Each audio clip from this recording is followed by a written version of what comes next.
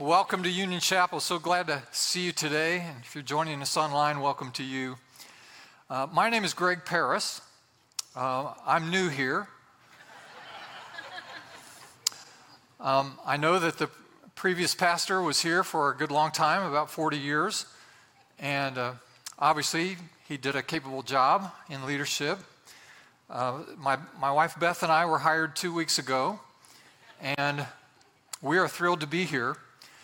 And of course, while things were left in pretty good condition from the previous guy, I've done some evaluation and just wanted to give you some heads up. You know, the leadership team here wanted to make, a special occasion of this to introduce me as the new pastor, but I insisted on doing it myself. And I just want to give you some heads up as the new pastor here that I see some areas where we need to shore up and maybe do a little bit better. And so I just want to lay a foundation for us as we begin this tenure together this week. For example, I don't think we do a great job with leadership development in the life of our church. I think we need to be more intentional about designing programs and structures that will help people take steps in their development as disciples and as leaders. And so look for that in the future.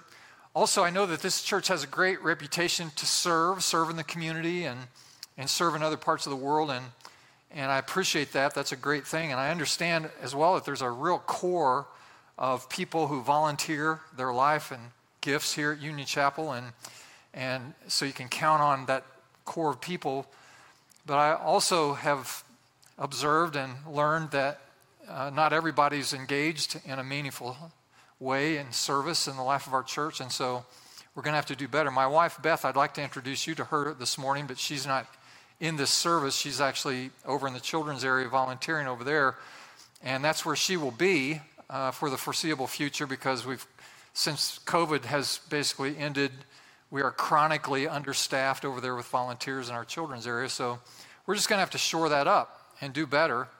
And you should know that Beth and I, as leaders, have this attitude that we will do whatever it takes to make it work. That's just the mentality, whatever it takes.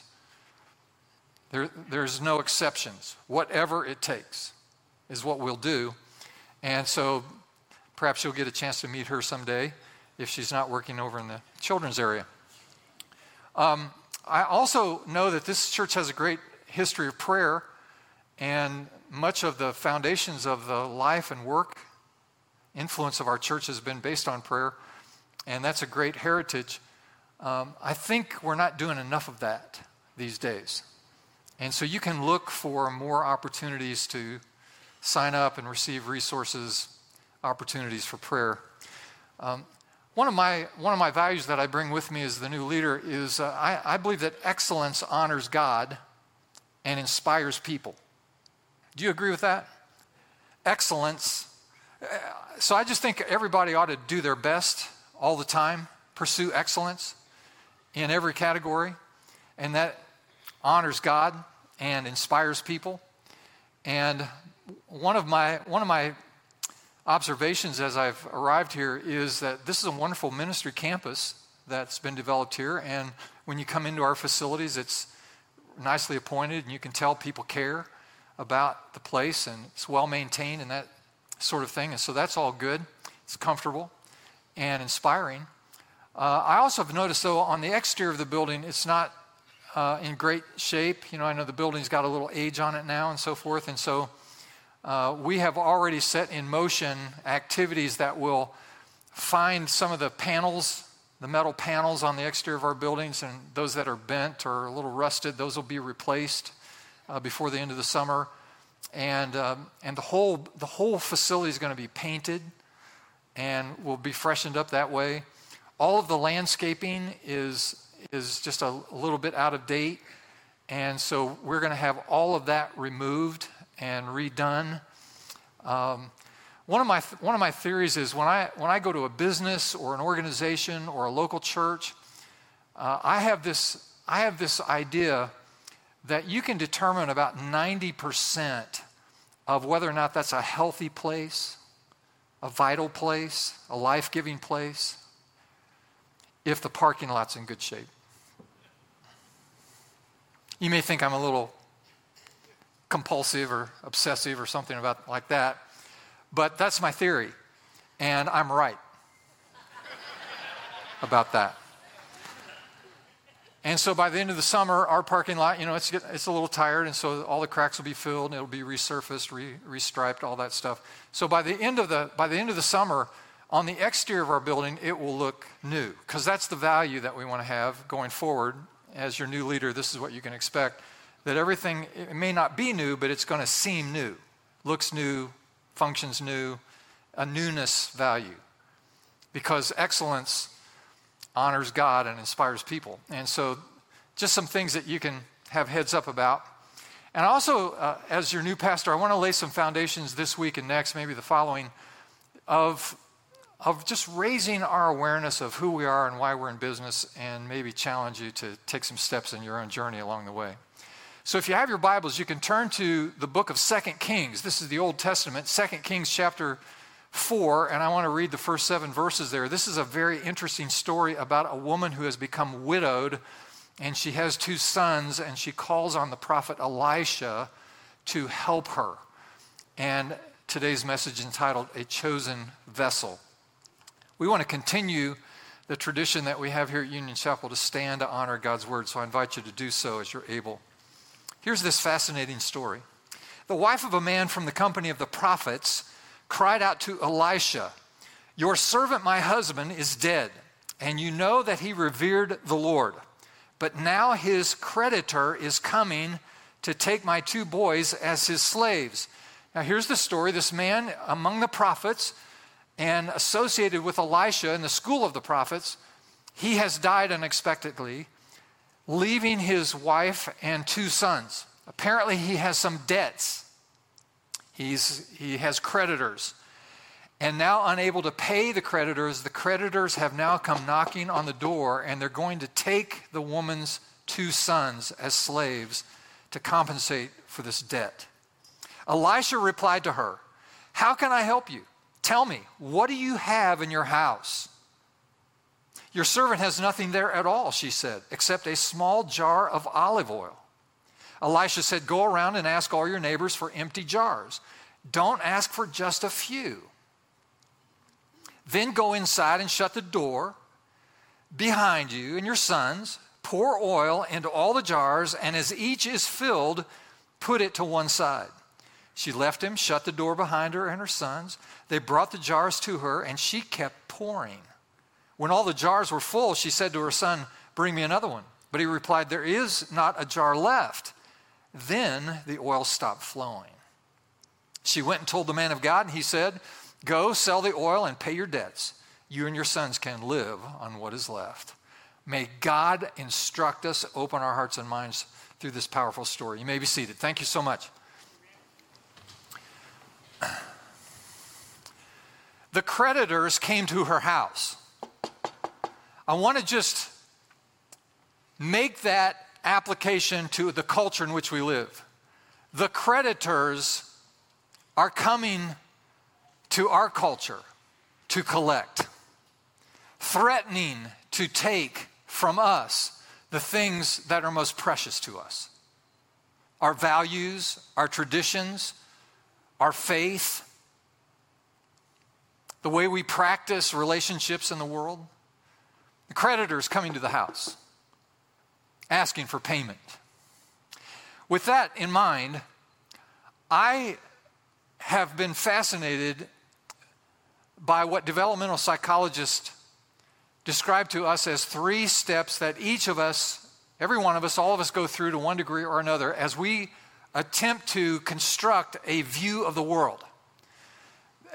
The values that we hold, the truths that we embrace that inform us, inform our decisions, inform our relationships. This is the way I see the world, and this is the values through which I practice as I go through the world.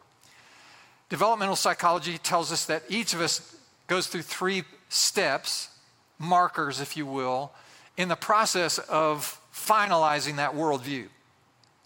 One is construction, the initial building of a worldview. Then there's deconstruction, tearing down the parts of it that aren't particularly helpful, and then reconstruction. So construction happens early in life. Your family of origin give you some markers, the templates, some signposts to start building a worldview. And when you're young, you do that. And what happens to you is that the worldview is typically in your youth more confined, kind of a narrow view. It's more black and white. It's not as complicated as it will need to be later in life. This is why young people tend to be more idealistic, because they see the world in stark contrast. And most of us experience that. But then life happens, and you realize that your worldview that may be narrow in your youth is not sufficient enough to answer all of the complexities and the nuances of the world in which we live. And so now you have to deconstruct parts of your worldview in order to accommodate this complexity. And so you ask the question, okay, what about my worldview is helpful? What is good? What is true? What is beautiful that helps me in the world? And what parts of my worldview are not particularly helpful, maybe even sinful or corrupted in some way? For example, in my case, my culture, my environment, my original community, my family of origin left me with racial bias. Well, that's not good. You don't want racial bias in your worldview, so you got to deconstruct that part of your worldview. And then the third phase is to reconstruct your worldview so that it accommodates all the complexity, so that you can manage your life. I need the right view to get through the world. Now, one of the advices that I would give to you if you're in a reconstruction period, and by the way, deconstruction is happening a lot in our culture right now. In fact, we're almost exclusively a phase 2 culture, where everything that has been traditional, historic, commonly held values, ethical practice, all these definition of marriage, you just go through this whole list of things. All of that is being threatened now and deconstructed. But let me just remind you, if you're in deconstruction, if you're in that phase, that it's a phase and that it's not where you want to end up. Life isn't about tearing down everything. Life is about building up.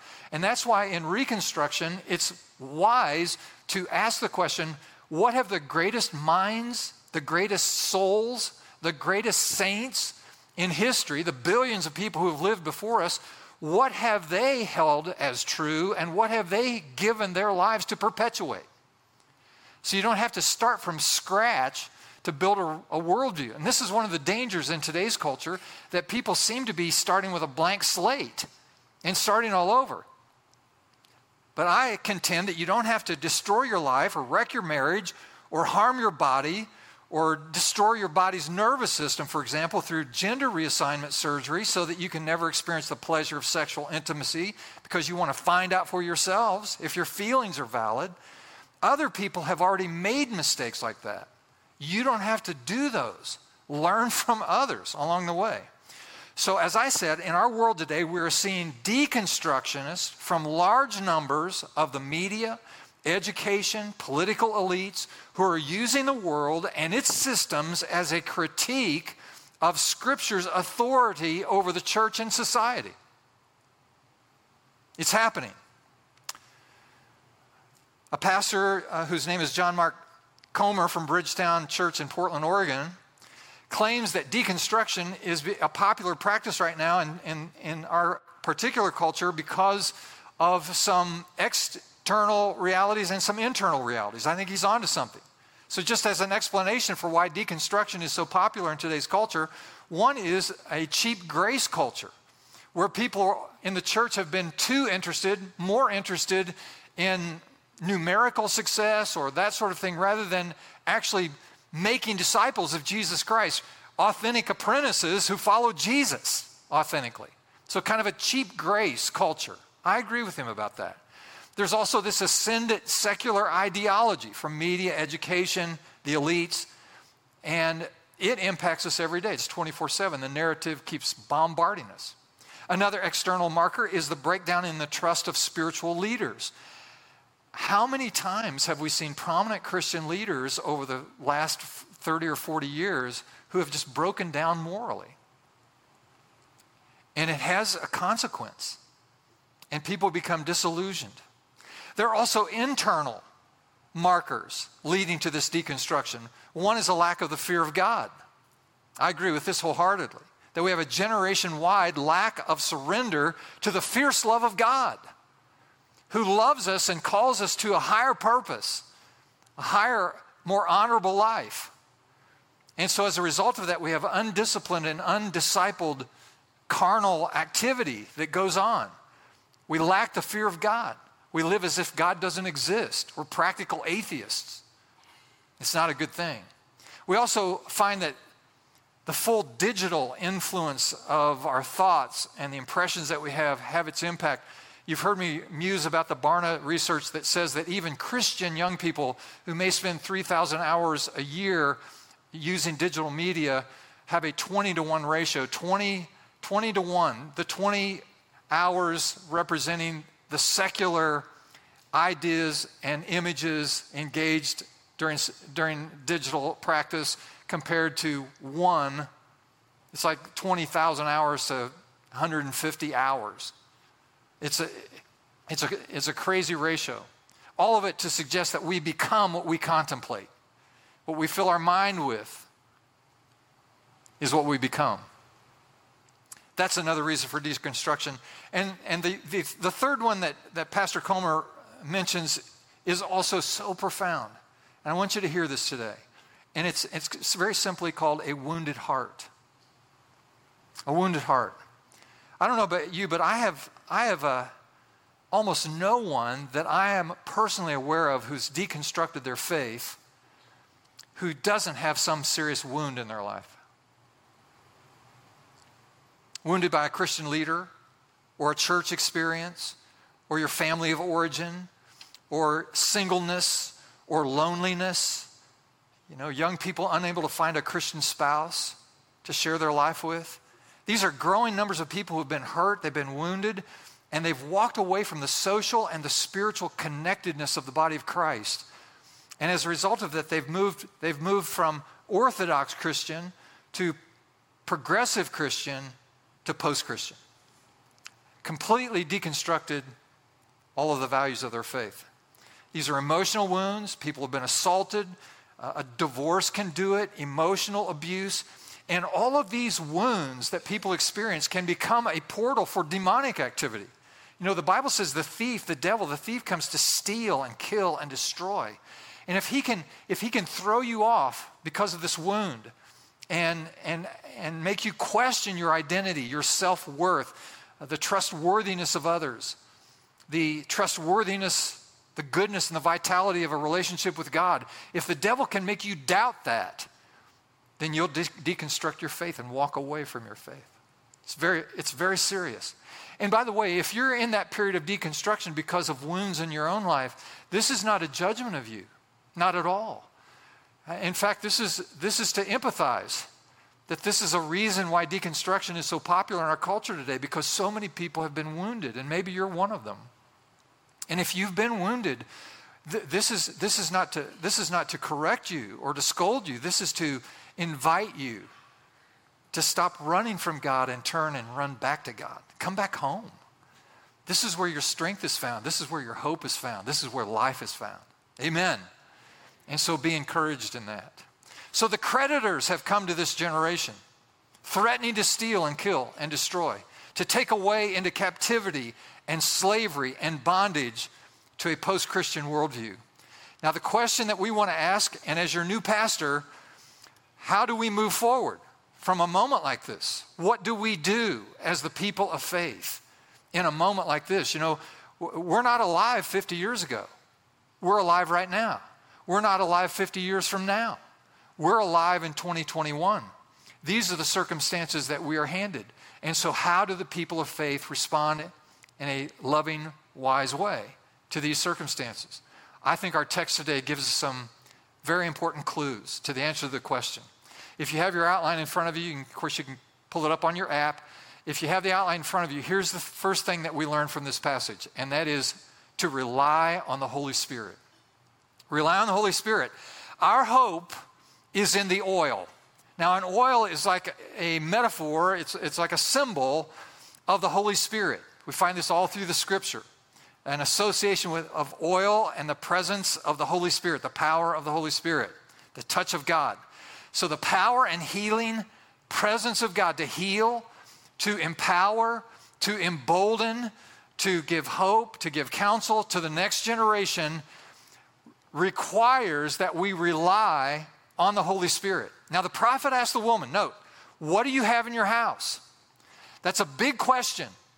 It's a big question. He said, what do you have in your house? And she said, all I have is a little pot of oil, a little pot of olive oil. Now listen to me. The oil is not the problem. The oil is not the problem. The oil is available, in this case, from one little pot. It's available. So that's not the problem. The main emphasis is not the flowing oil. God's provision is not the problem. God is a big God. He is powerful. He is limitless. He is resourceful. He's got everything we need to accommodate whatever challenge comes to us. So God is not the problem. The oil is not the problem. The problem is whether or not we are willing to contain it. Look at Acts chapter 1, verse 8. Put it on the screen for you. Jesus said, but you'll receive power when the Holy Spirit comes on you, and you will be my witnesses in Jerusalem, all Judea, Samaria, the ends of the earth. So this is post-resurrection, and Jesus is reminding the disciples that there's going to be power poured out when the Holy Spirit comes. You say, oh, Pastor Greg, I don't know much about the Holy Spirit. You say, rely on the Holy Spirit. I don't even know what that means. Well, here's the simple of it. Because you can rely on the Holy Spirit and you don't have to know anything. Here's how it works. Simply pray. The Holy Spirit is a person. The Holy Spirit is a He. Holy Spirit is the third person of what we call the Trinity, Father, Son, and Holy Spirit.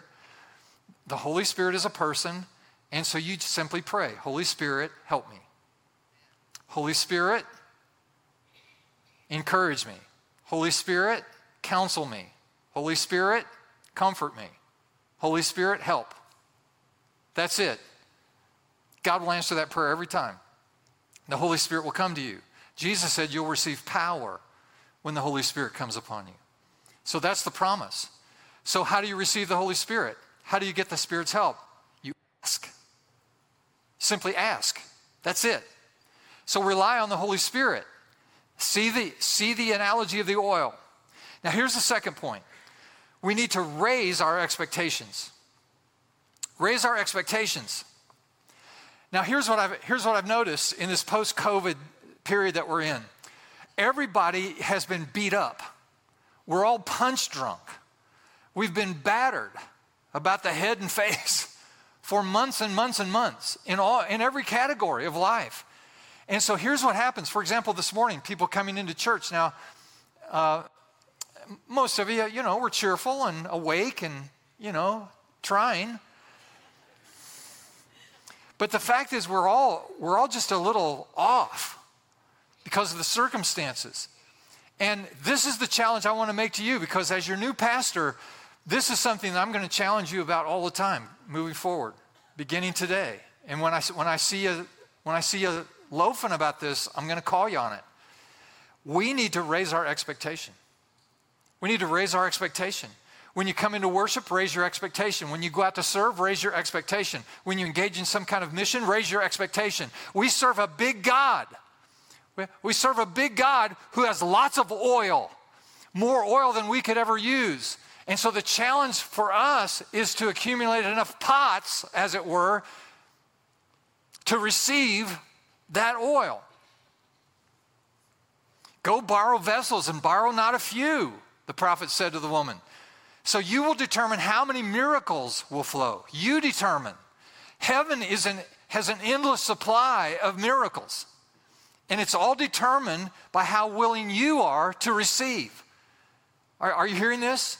This is good preaching. The miracle, the level of God's miracle in your life is predetermined by how much expectation you have that God is actually going to do what He says. So how many pots do you have available? How many pots are represented by your level of expectation, your expectation of hope, your expectation of faith, your expectation of what God is going to do in your life? See, the question is whether or not you're willing to be the vessel God wants to use. So if you want a miracle, then you need to be something that God can pour into in miraculous ways.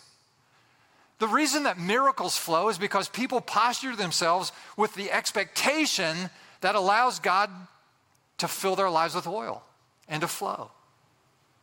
Let me ask you this question. If you had an unlimited resources, and you knew you couldn't fail, what would you attempt for God?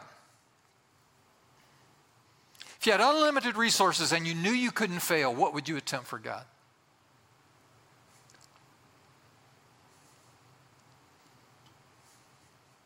I can tell you the answer to that question for myself. I would do exactly what I'm doing.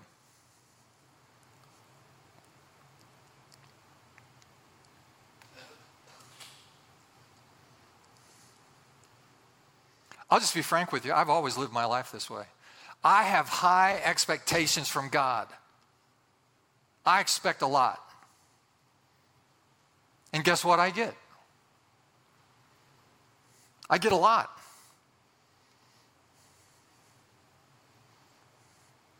I mean, 4 or 5 years ago, I said, well, let's plant 10 churches in the next 10 years. Then someone said, well, we went past 10, like that, and so maybe it's 100 we're supposed to plant. Maybe we're supposed to plant 1,000 churches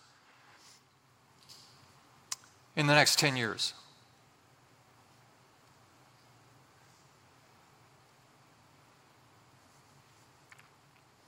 Expect great things from God. Attempt great things for God. Raise your expectation.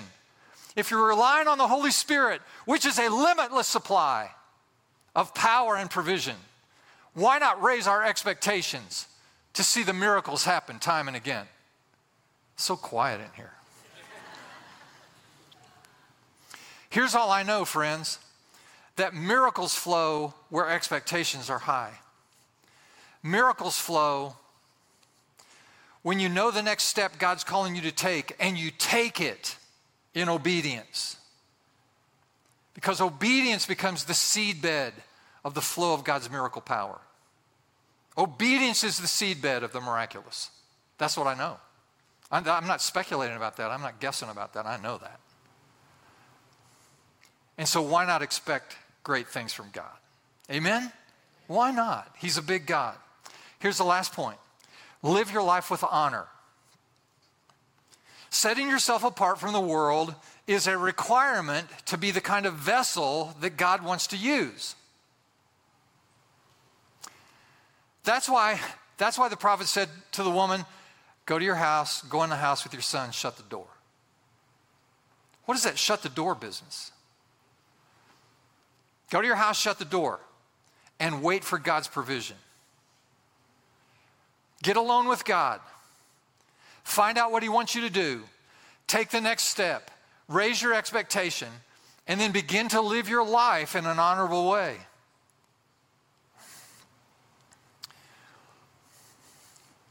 So this is when it gets hard, Pastor. I'm not even sure what it means. Let me tell you what it means.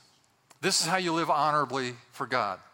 It requires saying yes to him, and it requires saying no to some people and no to some things. No to some people and no to some things. Yes to Jesus, no to some people, no to some things. Now, I know I'm talking to someone right now. I'm talking to all of us, I'm talking to myself.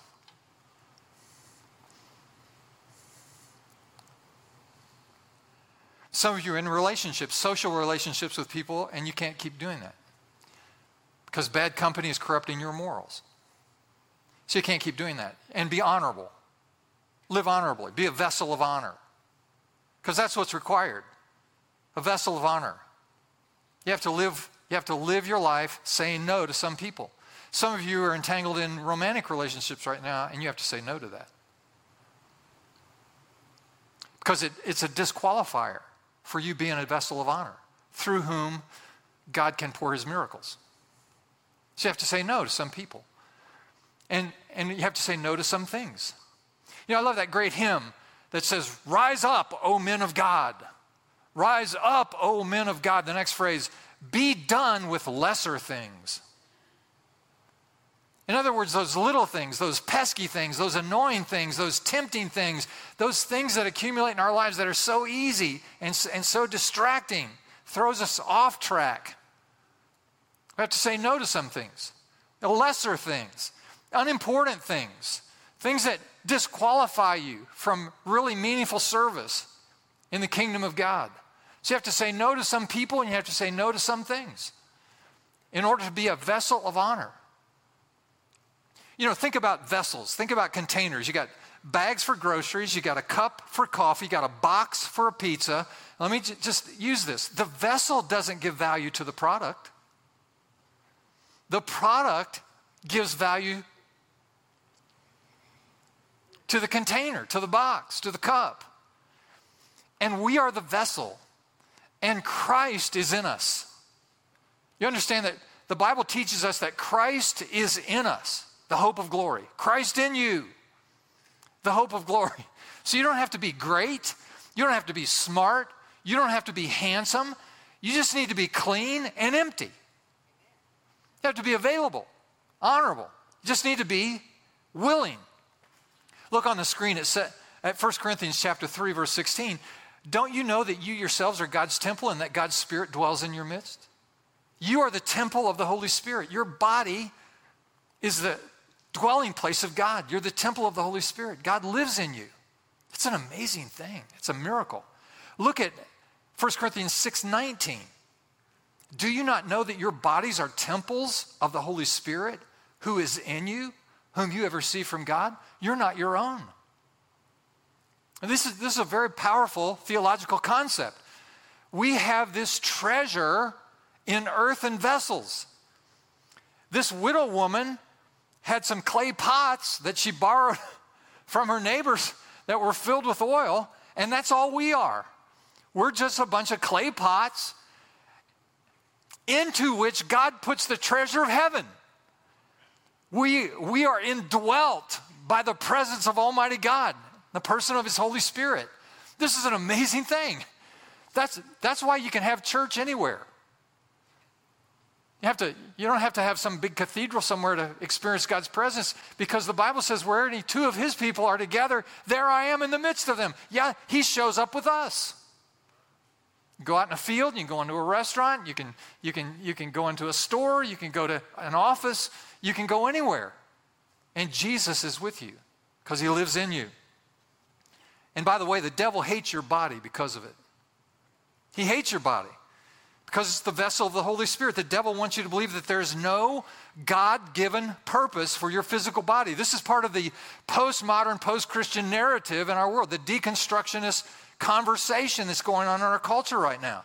That there is no God-given purpose for your physical body. So you can treat it disrespectfully, you can abuse it, you can use it shamefully, you can change the gender of it, you can change the natural function of it. It doesn't matter. Now listen, we all live by faith. The question is, what or in who do you place your faith? The culture is constantly telling us to put our faith in ourselves, our inner barometer of good and evil. You know, follow your heart, your inner intuitions, your feelings, your desires, to follow your heart, to speak your truth. All those phrases sound familiar, don't they? That is the path, so we are told, to human flourishing. This is the key to happiness. To follow yourself that way. And of course, the reality is that politicians and marketing departments and elites the world over, and the devil himself, have a vested interest in getting us to believe that big pile of blank. Because that's what it is. It's a big, hot, stinky pile of poo. Follow your heart. Speak your own truth. What a pile. It's ridiculous. It's insane. Let me just remind you that on the cross, Jesus' body was bloodied, it was beaten, it was pierced, and He said at the end of that day, it is finished. Notice He didn't say, I am finished. He just said, it is finished. They buried that dead vessel But the Bible implies that Jesus went to Sheol and started a soul train out of Hades. Started the first soul train. 3 days later, the Bible teaches that Jesus re-entered his body with the keys of death, hell, and the grave. You understand, Satan is so defeated, he no longer has the keys to his own house. He's done. And that's why you can be free. You can be free from any pain, any habit, any hurt, any hang-up, any problem, any wound, because Jesus has the keys to your freedom.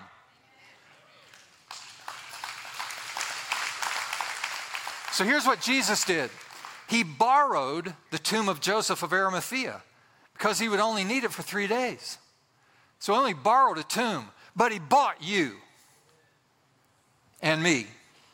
He laid in the tomb for 3 days, but wants to live in you for eternity. Praise God. So we are the vessel. Think about that. We're the vessel. We're the preacher. We're the servant. We're the caregiver. We're the volunteer. We're the helper that God will use to make a difference in the lives of people. And so here's what we hear from emerging cultures. Young millennials, Generation Z, alphas that are emerging now, the youngest among us. These emerging generations are saying, give me a dream, give me a purpose, give me an influence, give me a life that matters.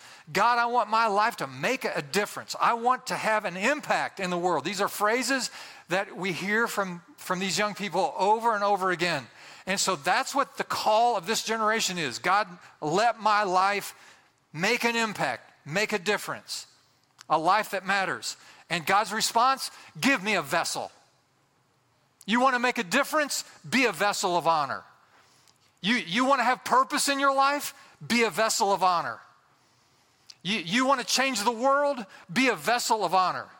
You want to leave an imprint and a legacy of God, of goodness and justice and wholeness in the world and health in the world? Give me a vessel of honor. That's what it takes. In Acts chapter 9, verse 15, there was a man named Ananias, and God called him to go pray for a man named Saul of Tarsus. Saul of Tarsus was the chief persecutor of the Christians in the first century. He was nasty. He was mean. Christians avoided him because they were afraid of him. Now this Saul of Tarsus eventually became the Apostle Paul, who wrote 2/3 of the books of the New Testament. But when he was a pagan and a Jew and a hater of Christians, God blinded him on his way to Damascus one day, and he calls this guy Ananias. We don't know anything about Ananias. He appears in the Bible here in one verse. We just know he's a guy who follows Jesus in the first century. And the Lord said to Ananias, go. This man, Saul of Tarsus, is my chosen instrument. You see that? A chosen vessel, the Apostle Paul, to proclaim my name to the Gentiles and their kings and to the people of Israel. And so he calls Ananias to go and pray for Paul. Why? Because he's a chosen vessel to take the wonderful meaning of Christ to the world. Now, friends, here's the question I have for you today. Are you a chosen vessel? Do you want to be a chosen vessel? Can you imagine God asking you to be a chosen vessel? Let me just give you the answer. You are a chosen vessel. You are a royal priesthood. You are a holy nation whom God has called out of his darkness and into his marvelous light. For once you were not a people, but now you are the people of God. Once you had not received mercy, but now you have received mercy. And so my challenge to you today, as we think about the future together, is that we must rely on the Holy Spirit. And we must raise our expectations. And we must live our lives in such a way that it honors God, and we become the men and women that he can use to flow through us in miraculous ways to the world. Do you have an ear for this? Do you have an ear for it? Would you bow your heads with me just for a moment and pray? I know this is a challenging message. Some of you are in the middle of the process of deconstruction in your own life? And if you were honest, you'd say, Pastor, I confess I've lost a lot of my faith. I'm struggling. Could I encourage you today not to abandon your faith? It got constructed there for a reason, because God was chasing you and loving you. Don't give up on him. Stop your running. Come on back. There may be other parts of your worldview that need to be deconstructed. That's okay. That happens to all of us. But please don't abandon your faith. Jesus is the way. He's the truth. He's the life. He's your hope. Hang on to him. Some of you have been challenged today when I said you have to let go of some people, say no to some things. Make that commitment today. Decide to do it.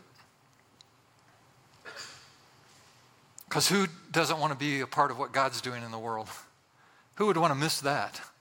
This is the most exciting, wonderful, adventuresome life there is to live, following Jesus. I know you want to do that. In these ways and ways I am not mentioning right now, God is speaking to so many of you, I know. Let me ask you this question. Do you want to be a vessel of honor? Useful to God? Relying on his Spirit? Living by faith and expectation? Honorable, day to day? Useful in his hands? If that's you, would you just lift your hand? Say, I do. I want to be a vessel of honor. I'm making decisions today that will make me more useful. Remember, it's not about the oil. It's about the container. You do the container part, he'll do the oil part. Wonderful. Lord, we thank you this morning for this amazing story, the power of your word. Now, impart your truth to our hearts. Meet us, each one, at the point of our need, and help us to move from this point honorably and fruitfully. In Jesus' name and for his sake. And the people said, amen. Would you stand with us?